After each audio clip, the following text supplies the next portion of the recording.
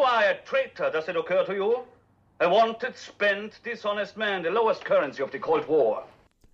Hello, and welcome to the second episode of what I'm still calling the Cinema Gadfly podcast.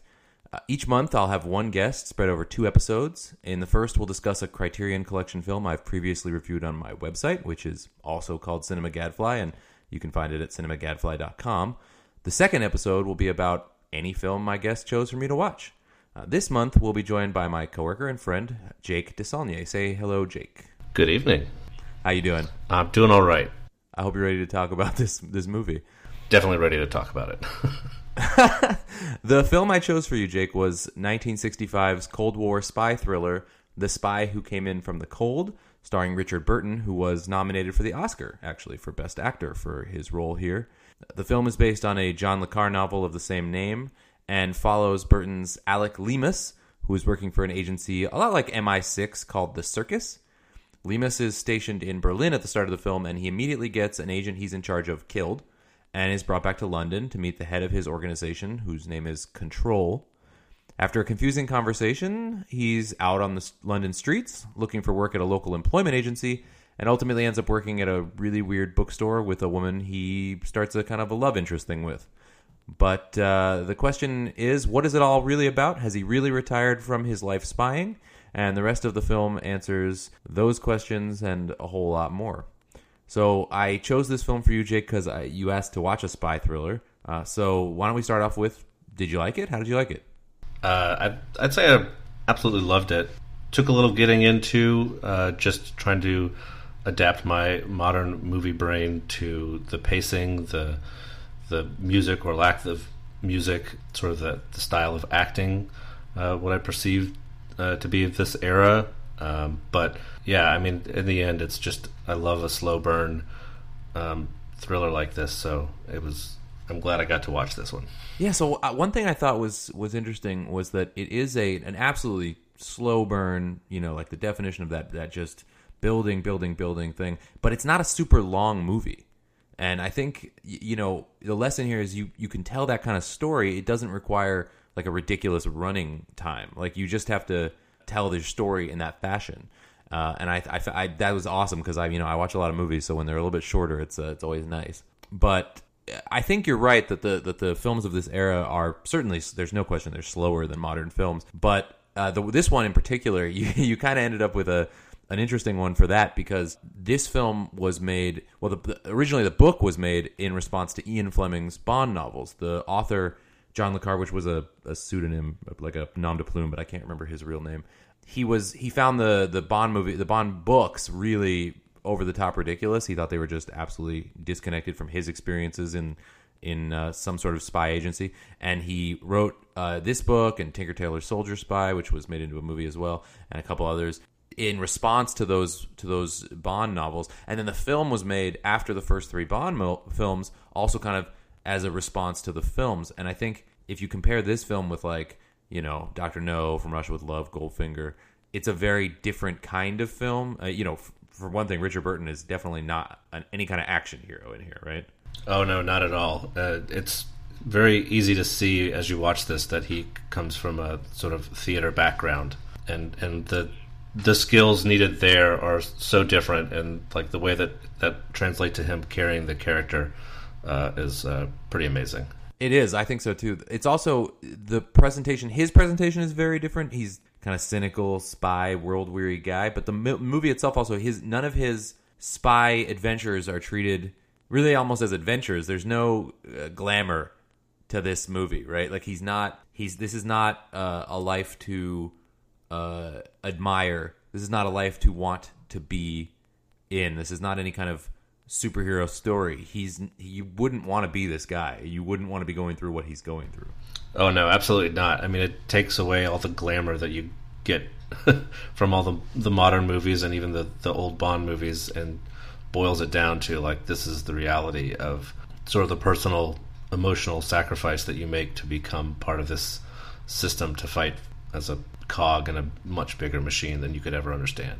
Yeah, let's talk about that a little bit. So one thing that I found really interesting about this particular film was, it's from 1965. It's halfway into the Cold War, right? If that sort of ended in the late 80s, early 90s, started after World War II. So it's like right in the middle. And it presents a view on communism and the Cold War that I'm not sure that anyone who's under the age of, 50 now would really have any connection to. I mean, I don't know I think you're a little bit older than me, but I was 8 in 1989 when the Berlin Wall fell, and while I definitely remember that because I have family from Germany, I'm not sure. You told me, I think, that you weren't even, the Checkpoint Charlie wasn't even something you really knew existed. You had to look up what that was, what that meant. Yeah, I recognized the name, but I had no idea what the significance was. I knew I felt like I should have known it, but I didn't, so I had to look up to see, why is this stuck in my craw, but I don't know what it is. Yeah, there's just a lot of little bits like that throughout the film where I felt like maybe I should have paid a bit better attention in history class. It's also interesting, because so the film, as I mentioned in the description, Burton's character falls in kind of something like love with his coworker at the bookstore, Nan, who is a member of the British Communist Party, right?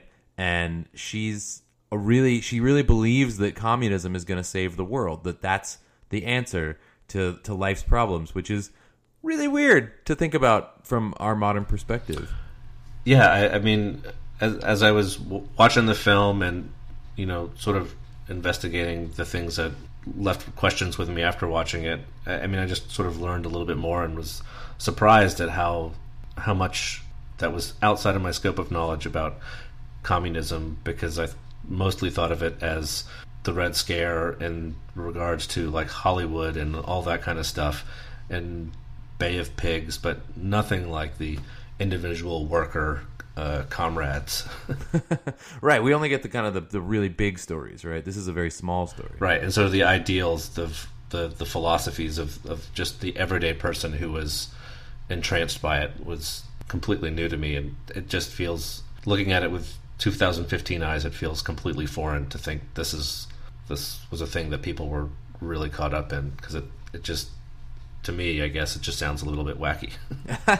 And she views it like a combination of a point of pride, but also she's a little bit she's kind of defiant when she tells him, but she also kind of doesn't want to tell him. I don't know. I mean, there's obviously, even at that time, so I mean, this is what is it, over 10 years after the McCarthy hearings, and of course that was in the U.S., not in England. But she's just very passionate about it.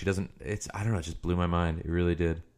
Yeah, the fact that she's so idealistic and sort of, I don't know, naive and compared to Lemus's character, I mean, just that contrast really played well off of each other.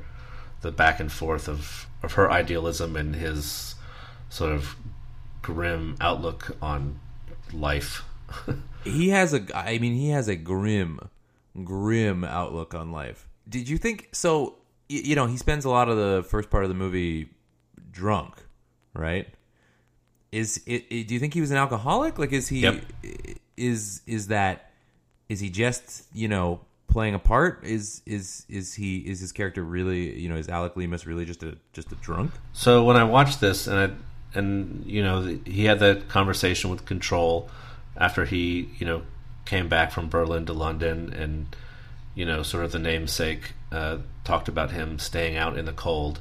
So they said the name of the movie. It was so awesome. Yeah. It's like that Family Guy episode. Wow, they said it. Yeah, and I'm like, okay, that's a call out, I guess. And I thought, okay, well, this definitely means I should start thinking about what he's doing as not being totally above board. But it was very hard for me to tell watching it, for the first time, and saying, what part of this is the act and what part of this is just disgruntled old man really just sort of thrown out by the wayside. It was really hard to get that until later in the movie, when I started to be able to put the clues together, what was him and what was the act. And I thought that was pretty interesting, that I kind of felt a bit like a dummy at the beginning, because I'm just like, wow, that was bad. Why would you? And then later to be like, oh, that had a point. I get it now. Yeah, I think the film does to my mind, a really good job of bringing everything together, but in that slow burn style that we mentioned, just kind of building things sort of piece by piece. And there were definitely moments early on where I was confused. It's what exactly is going on, and the film doesn't really explain a lot. It just kind of does what it's going to do, and then it trusts that if you stick with it, everything will eventually make sense, right? So because it's the type of movie where all of those realizations are kind of the point of watching it, we're even more than in the previous episodes trying to shy away from any kind of spoilers. I want you all to want to go watch this film. It's a wonderful film, but suffice it to say, all is not as it seems, and there are a lot of sort of like any good spy caper, sort of webs within webs within webs, and I think that those are presented really, really well. I certainly did not see where anything was going until it happened. Yeah, I mean, the one that I'd say confounded me the most was his relationship, Lemus's relationship with Nan. I wasn't sure where he fell on, like, part of the act or an awakening of the heart or anything of that nature. It was very hard to tell for me a long way into the movie whether or not this was a thing that he was really struggling with or not. Yeah, because he kind of, he meets this woman at his job that he gets through the employment agency at this. Yeah, and I really thought the whole employment exchange was really interesting, that you'd sort of show up with a book of skills, like your little flip book of resume of here's what I'm good at, and just be like, yeah, you look like you could sort books. It's like absolutely. And it was also men only. Did you notice that?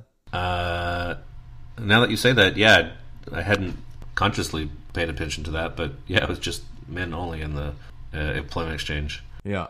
So, but yeah, it's like, where else is he going to end up? Because he didn't like his previous jobs and things like that. It's a weird.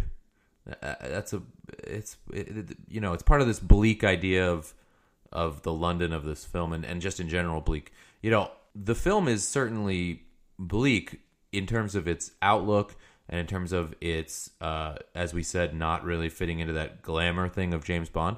But it's also just an unbelievably beautiful film. I thought the opening in particular is just incredible. There's that shot early on where the men are looking for this agent that Lemus is running in East Germany to come, and Burton is facing away from us for like quite a long time, and when he turns around, it just kind of makes the whole scene kind of matter and make sense. I just thought it was incredible, and it's a black and white film, as you mentioned, and they do just the most amazing job with the contrast. It's like painting. It's beautiful. Yeah, the cinematography I thought was amazing, and there's so many times where I just wish I could take a still frame and like print it out and hang it up someplace. It was just great contrasts, and that's another thing. I did get the benefit of watching this as a Criterion Blu-ray, and I had been told about this movie in the past, and so I also own it as an sort of an iTunes thing. And so after watching the Blu-ray, I did look at the iTunes, and I could see all of the scratches and the marks and all that kind of stuff that were removed. So it was just a sort of a testament to watching the Criterion edition, like how much work has gone in to just restore it to the best quality it could possibly be, which really just showed through when I got to watch it. Yeah, the idea behind the Criterion Collection is sort of interesting because they don't want to. They want to make it, as you said, the highest quality they possibly can, but at the same time, they don't want to go beyond the abilities of people at the time the movie was made. So they don't want it to look. Their goal is to make it look like you would be sitting in the theater at a really good theater on opening day of the movie you're watching, but not like like the way that George Lucas went back and made Star Wars CGI better than he could have done in the 70s. Like, they don't do that kind of thing. They really want to preserve the feeling of the 35mm film and the grain and the colors, and just try to get as close to what that experience would have been like for you, which I think in a film like this, it makes a huge difference. It really changes the tone of the film and really kind of pulls you in. Yeah, I can't even imagine what this would look like if it had been shot in color. Like, the mood is drawn so much from the fact that it's black and white that it seems impossible that you could make the same impact without doing it in black and white. Yeah, I don't think it would work anywhere near as well. I think it would be, it could be a good movie. It'd be a very different movie. Have you seen Tinker Tailor Soldier Spy, the more recent adaptation? I have not seen that. I'd heard mixed reviews from people. I'd always wanted to see it because it seemed like my cup of tea, but I just never got around to it because the mixed reviews just didn't keep it from bumping up on my queue. I'm going to pile onto the mixed reviews. I was not a huge fan. And actually, the person that I watched it with, we eventually watched this film together, and then he kind of was like, yeah, I kind of see now why you didn't really like the other one. Yeah, I mean, the most recent sort of spy thriller that I really enjoyed was actually a 6-part miniseries on BBC America called The Game.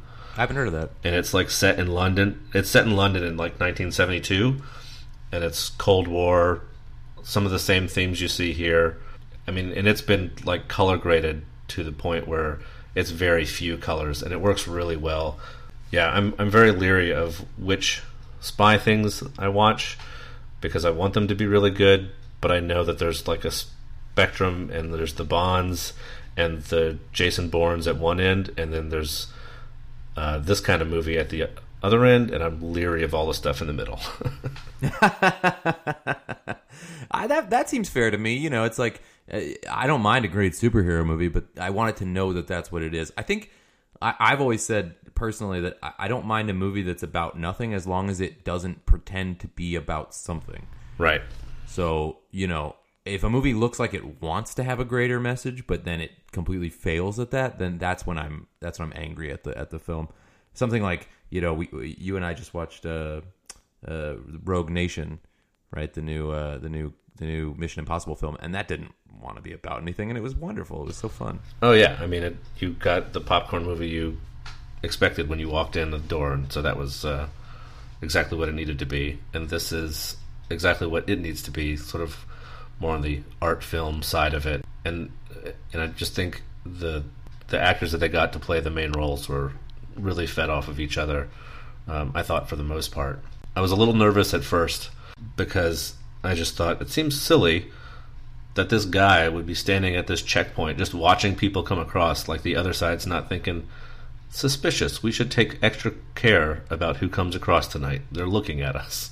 Well, especially because it's one guy that comes across. Yeah. Right? Like, they know who he is, right? Lemus is. Like, they have to know who he is. He's been there for quite a while, and he's running, you know, I mean, every side knows who each other are, right? So I thought so too. That was the one thing in the film maybe that I was a little bit skeptical of. It's like, how did this guy, and we're not spoiling anything, this is in the first, you know, minute of the film. How did this guy on this bicycle think he was going to get across? Like, that was his plan? This is not a very good plan.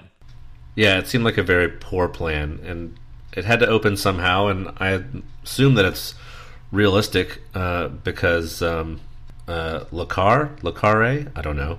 He actually, before he started writing all these novels, he was actually in the Secret Service, and these stories are like based on things he knew, or you know. So there's a certain amount of accuracy there that says this probably happened to some extent, but it just seems so crazy that anybody would think it would ever work. Oh yeah, I mean, it makes for a great scene, right? It's so beautiful, but it's just ludicrous. I just can't imagine in what. By the way, did you notice this was something random? Just a thing that I noticed in this part of the movie. I believe he put scotch in his coffee. I did. I noticed that, and later it became apparent that was just a thing that he put in everything. He clearly really likes scotch, but that's gross. Yeah, that's why it was really. I mean, it was great because at the opening scene, he's like, "Scotch in my coffee." And later you see him scotch with everything, and you're like, maybe he's just a drunk. I don't know. This may not be an act. Yeah, I mean, I think it's completely possible that he was both, you know, doing his job as a spy and also just a drunk. I would imagine that you would almost have to be a drunk in order to live with the kind of things that he was, you know, living with. This is not. He doesn't have a James Bond style, you know, compartmentalization in the same way of like the things that are happening. You know, people are dying, and he, on the one hand, he does seem to be able to divorce himself from the reality of the things that are happening around him, but at the same time, it's so visible that he is really affected and scarred by the things that are happening to him and the actions of those around him. And he's not a happy guy. Yeah, I mean, there's a great line later in the film where he sort of belittles spies in general, and there's a great little bit of dialogue in the contrast again to Nan always being like optimistic and idealistic, and him just being angry that she doesn't even see that the world is this horrible, horrible place that he sees. What was the line you were thinking of? What the hell do you think spies are? They're just a bunch of seedy, squalid bastards like me, little men, drunkards, queers, henpecked husbands, civil servants playing cowboys and Indians to brighten their rotten little lives. And just the delivery that he gave was so like, I hate myself and this is what I am, that it was really great. It was one of the scenes that really like stood out to me in the latter half, where he was, I think, struggling more with the duality of the lifelong seasoned spy and sort of this like desire to metaphorically come in from the cold and maybe understand what it's like to be a regular human again instead of this world that he's chosen for himself. So just that sort of that bitter look in the mirror, self-assessment, it really stood out. That's really well said. It's so interesting because that you picked that. It was great dialogue, but in talking about what I was just saying about the sort of dichotomy between Lemus, the very world-weary, honest, sad, kind of, almost just depressed civil servant. Then you've got the kind of quippy, leaning towards the Bond side of things, like that kind of it. Because I think that, that stuff comes from these people's real experience, too. These people, think they're, they got to be so cool all the time. So one of the lines, he's questioned when he, at one point, about his relationship with this Nan, this communist coworker of his, and he says, she was a communist, too. She believed in free love. At the time, it was all I could afford. Which is... Oh, yeah, that was so good. Which is such a great line. Yeah. But that's, that's the other half of that, where he's being very quippy and very kind of, whatever, I don't care about anybody, and it's all good with me, that kind of thing. And he wandered between those two people effortlessly and really interestingly, I thought, throughout the entire course of the film, where you're never quite sure who the real him is. And I think at the end of the day, the real him is all of it.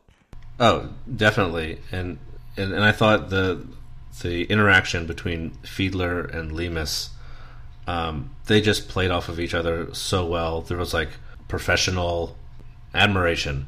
It was just great, and I felt like there was a lot of scenes where their dialogue went back and forth, and it was quippy and heartfelt and angry, and it just felt like this is the way it would have really gone down. Yeah, so there you're talking about the his sort of counter person on the other side. In terms of him being an alcoholic or not being an alcoholic, do you remember early in the film his boss says, "Would you like a drink?" And he says, "I'll wait." And the boss says, "Can you still do that?" I missed that. I don't remember that. It's so great. It's like it sets it up kind of perfectly. It puts it right on that line that he was walking. There's so many. It's one of those films where there's just you've seen it once, right? I've seen it twice. You've seen it twice. All right.